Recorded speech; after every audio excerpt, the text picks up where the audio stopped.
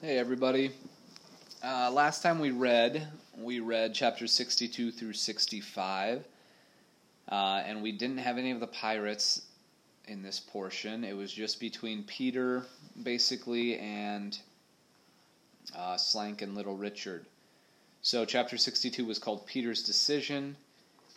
He decides, so he takes a different way than Molly and the boys, a faster way over the land, and he decides to go down to the beach himself. And when he's down at the beach, he meets someone new. But before that, in chapter 63, gone again, Little Richard and Slank had been kind of fighting the mermaids, and they had lost the trunk again. Chapter 64 was called He Surely Will. That's when Peter goes down to the beach. He finds the mermaid called Teacher really hurt and bleeding, and he saves her by using some of the star stuff from the locket to save her. And at that point, Peter sees the trunk, and so do the mermaids. They find it kind of up on the shore, and Slank and Little Richard have found it too, though, and Little Richard hits Peter on the head, and he gets knocked out, and they leave him there with the mermaids. The last chapter we read was chapter 65, a short one called He's Gone Ahead, and that's just about Molly and the boys.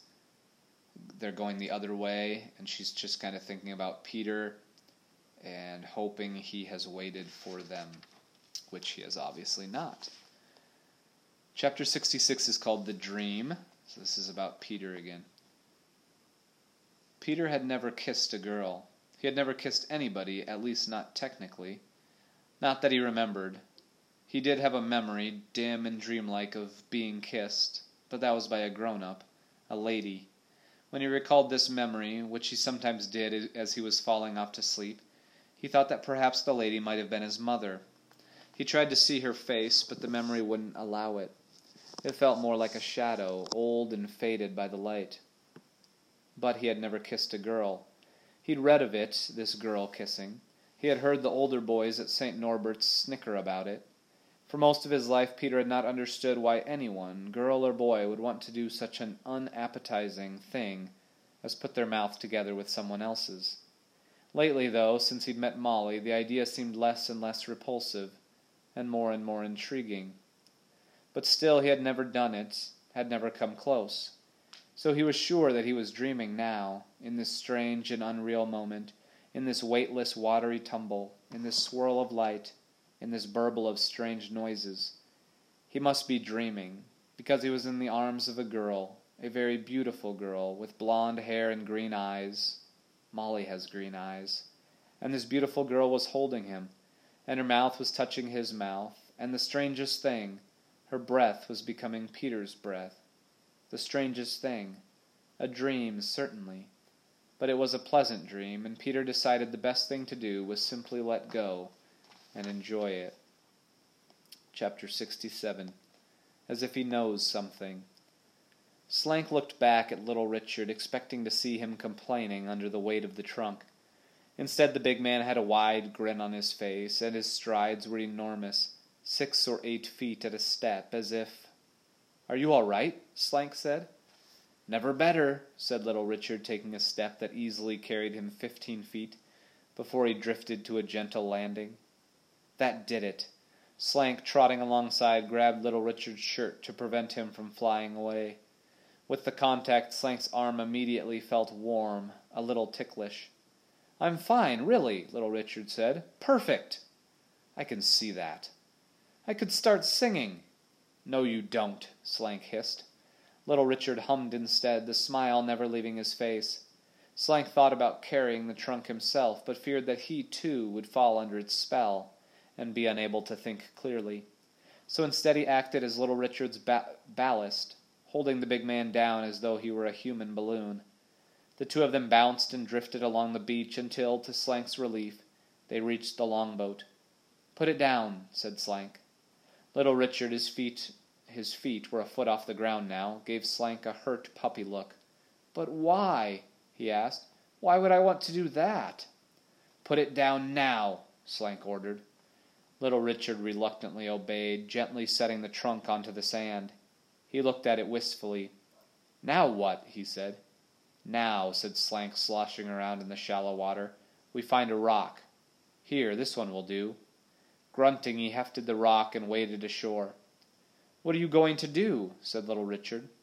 "Open the trunk," said Slank. "Good," said Little Richard.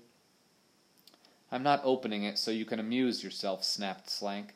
"I'm opening it so we can get this boat floating again, and get back to the ship without being swamped by them she-devils. You are not to touch the contents, you understand?"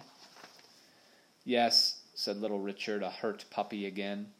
Ignoring the trunk's formidably padlocked clasp, Slank focused his efforts on the two old iron hinges. He smashed the rock down on the first. It cracked easily, and on the second blow fell off completely.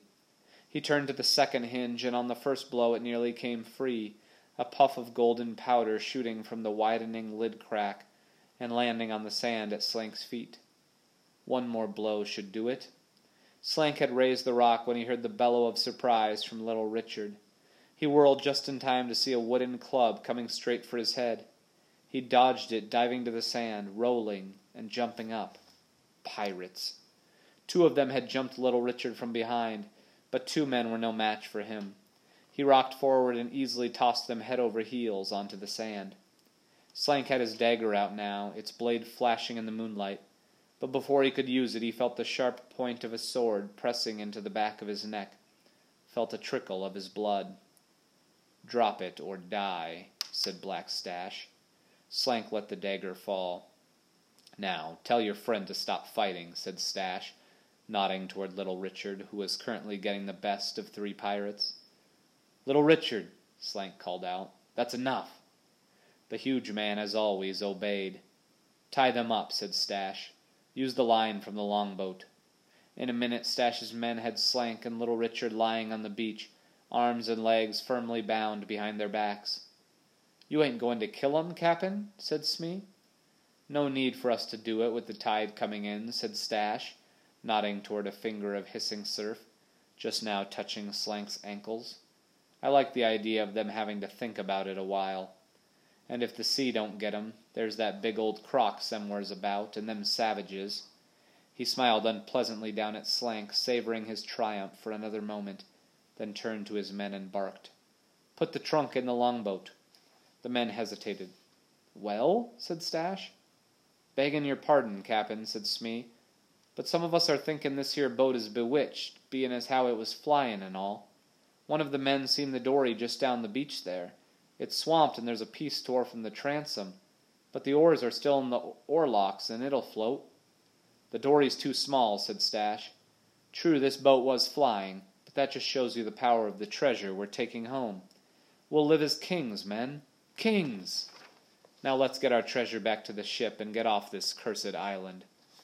The pirates, persuaded, hoisted the trunk into the longboat and hauled the boat into the water. As they shoved off, Stash cast a glance back at Little Richard and Slank, lying bound in the sand. Slank again met his eyes, but this time, instead of looking angry, he almost looked amused. Why would that be? Stash wondered. "Tide'll be in soon," Stash shouted. "Remember to hold your breath." The pirates laughed and Little Richard whimpered, but Slank remained annoyingly calm. "I'll be fine, Mr. Stash," he called back, "but I hope you can swim." "It'll be you doing the swimming, sir, not I," Black Stash answered. The pirates laughed again, dutifully, but Stash was strangely troubled as the longboat, with his men at the oars, surged away from the beach where Slank lay, still regarding him with that infuriating smirk. As if he knows something, thought Stash. But what could he know? After pondering this a moment more, Stash dismissed the thought of the two men on the beach and turned his attention forward, in the direction of the Jolly Roger and escape from this island. He did not see the 4 fast-moving V's on the surface of the silver water, heading straight for the longboat. Little Richard, straining mightily against his bonds, grunted, swore, grunted again, but despite his massive strength he could not break the stout rope, nor unravel the knots, tied with sailor's skill. Feeling the water lapping at his feet, he whimpered and tried to roll up the beach. Slank was rolling too, but sideways. His eyes were on a spot in the sand next to the indentation left by the trunk, a glowing spot where the puff of golden powder had fallen when he'd been banging off the hinges with the rock. He rolled over and then again until he was on his stomach, the glowing spot to his right and a little below him on the beach. He carefully positioned his body, then rolled toward the spot, onto his back, and there. He immediately felt the pleasing warmth surge through him, felt his body starting to become light. But he didn't want to fly. Focusing, concentrating, he had some practice with this. He directed the brief flash of power into his arms. With all his strength he pulled. He felt the rope give, then suddenly part. He was free. He sat up and quickly untied the ropes on his feet. "Sir," said little Richard, not believing his eyes, "how did you do that?" "Never mind that now," said Slank, scanning the sand until he found his dagger. "Turn over so I can cut you loose. We need to stay in sight of that longboat." The mermaids, having had some experience now, knew exactly how to attack the longboat. They struck the side in a perfect unison, very nearly capsizing it and throwing two of Stash's men straight overboard. Stash could not imagine what massive thing had hit them. A whale? In the lagoon? Smee was on his feet shouting, "Cap'n! Men overboard!" "I know, you idiot," shouted Stash. "Sit down." Too late. Smee had further destabilized the boat, which rocked violently and sent the little round man staggering to the side. He lost his balance, and grabbing desperately for something to hold on to, he latched onto the trunk's end handle, pulling the trunk with him as he spilled into the water. "No!" bellowed Stash, lunging to grab the trunk. But as he touched it, it was swatted away from him, toward shore, by a tail? A long green tail. What kind of whale is that? At that instant the boat was struck again. This time it went over easily, completely upside down. Stash and the rest of the men flew into the water, gasping, sputtering and thrashing their way desperately back to the capsized boat. Stash grabbed it, then lifted his head as far as he could, looking around frantically for the trunk. "No!" he bellowed as he finally saw it, drifting back toward shore. Slank and little Richard ran along the beach in the direction of the commotion out on the water. The bellowing and shouting of the pirates meant that the mermaids, as Slank had hoped, were attacking the pirates, for once doing Slank a favor. He smiled as he heard Stash's anguished yell. That told him that the trunk was in the water again. "There it is!" shouted little Richard, pointing. Slank saw the trunk bobbing in shallow water, not far from another shape, dark and rounded. The dory. If the pirates were right, it would still float. Slank smiled. There might be a way off the island, even without the longboat. 50 yards out on the moonlit lagoon, he could just make out the low, dark shape of the longboat, with the pirates clinging to it. Stash and his men had the misfortune of getting caught in the current, and were now drifting toward the mouth of the lagoon, their efforts to swim the longboat to shore going poorly. "Fare thee well, Captain Stash," Slank called out. "That's mine," cried Stash. "Not any more, it ain't," laughed Slank. He turned his attention to the trunk just offshore now. Still wary of mermaids, Slank was reluctant to venture into the water. To little Richard he said, "Pull it up onto dry land. I'll find me another rock."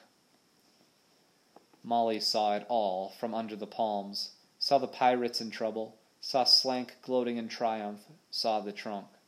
Molly knew this was the moment. Either she was a Starcatcher or she wasn't. And if she was, this was when she proved it, with or without Peter. "I have to go out there," she said. "I ain't going out there," muttered Tubby Ted. "I can't let that man have the trunk," said Molly. "I have to stop him." "How?" said James. "I don't know," said Molly, looking around, "but I have to." She found a coconut on the sand, picked up, hefted it. "You're going after pirates with a coconut?" said Tubby Ted. "You're daft, you are." "Nevertheless," said Molly, "I'm going." "So am I," said James, picking up a coconut of his own. "So am I, miss," said Alf. "I'll take that big one there." "If he gets deep enough in the water, you may get some help from Am," said Molly. "James and I will take Mr. Slank." The three of them started down the beach. "Daft," said Tubby Ted. "Hurry!" Slank yelled to little Richard, who, still worried about mermaids, was wading cautiously toward the bobbing trunk. Just as he reached it, Am hit him. No man had ever knocked little Richard down, but of course Am was not a man. Am was a sleek, hurtling missile, 567 1/2 pounds of ocean-hardened muscle, hurtling through the air and nailing the giant square in the chest, with a force that would have killed some men. In little Richard's case, it was enough to knock the breath from his body and send him flailing backward into the shallow water. He got back to his feet, only to feel another massive weight on him. This time it was Alf who locked his thick arms around the giant's throat, hanging on for dear life as little Richard, weakened and breath-starved, staggered forward and went down again. Slank heard the struggle and strode toward the water. He was expecting mermaids and thus didn't see the two small shapes racing up from behind and leaping onto his back. He felt the impact, then something pulling at his ears, nearly tearing them off, and scratching at his eyes, while at the same time something else was sinking its teeth into his legs. How many are there? Slank screamed and jabbed back with his elbows, sending his assailants flying.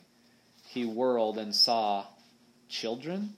2 of them, the girl from the ship and a small boy. Slank almost laughed. Children. But then he stumbled as the girl, she's very quick, hooked her leg around his. He fell face down, and instantly something hard struck his head, again and again.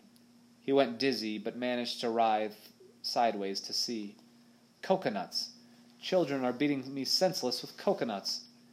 Blood streaming down his face, Slank lunged to his feet, flailing his arms as he staggered toward the lagoon, the children still clinging to his back and bashing him with coconuts. As blackness closed in, Slank groped desperately for the knife in his belt.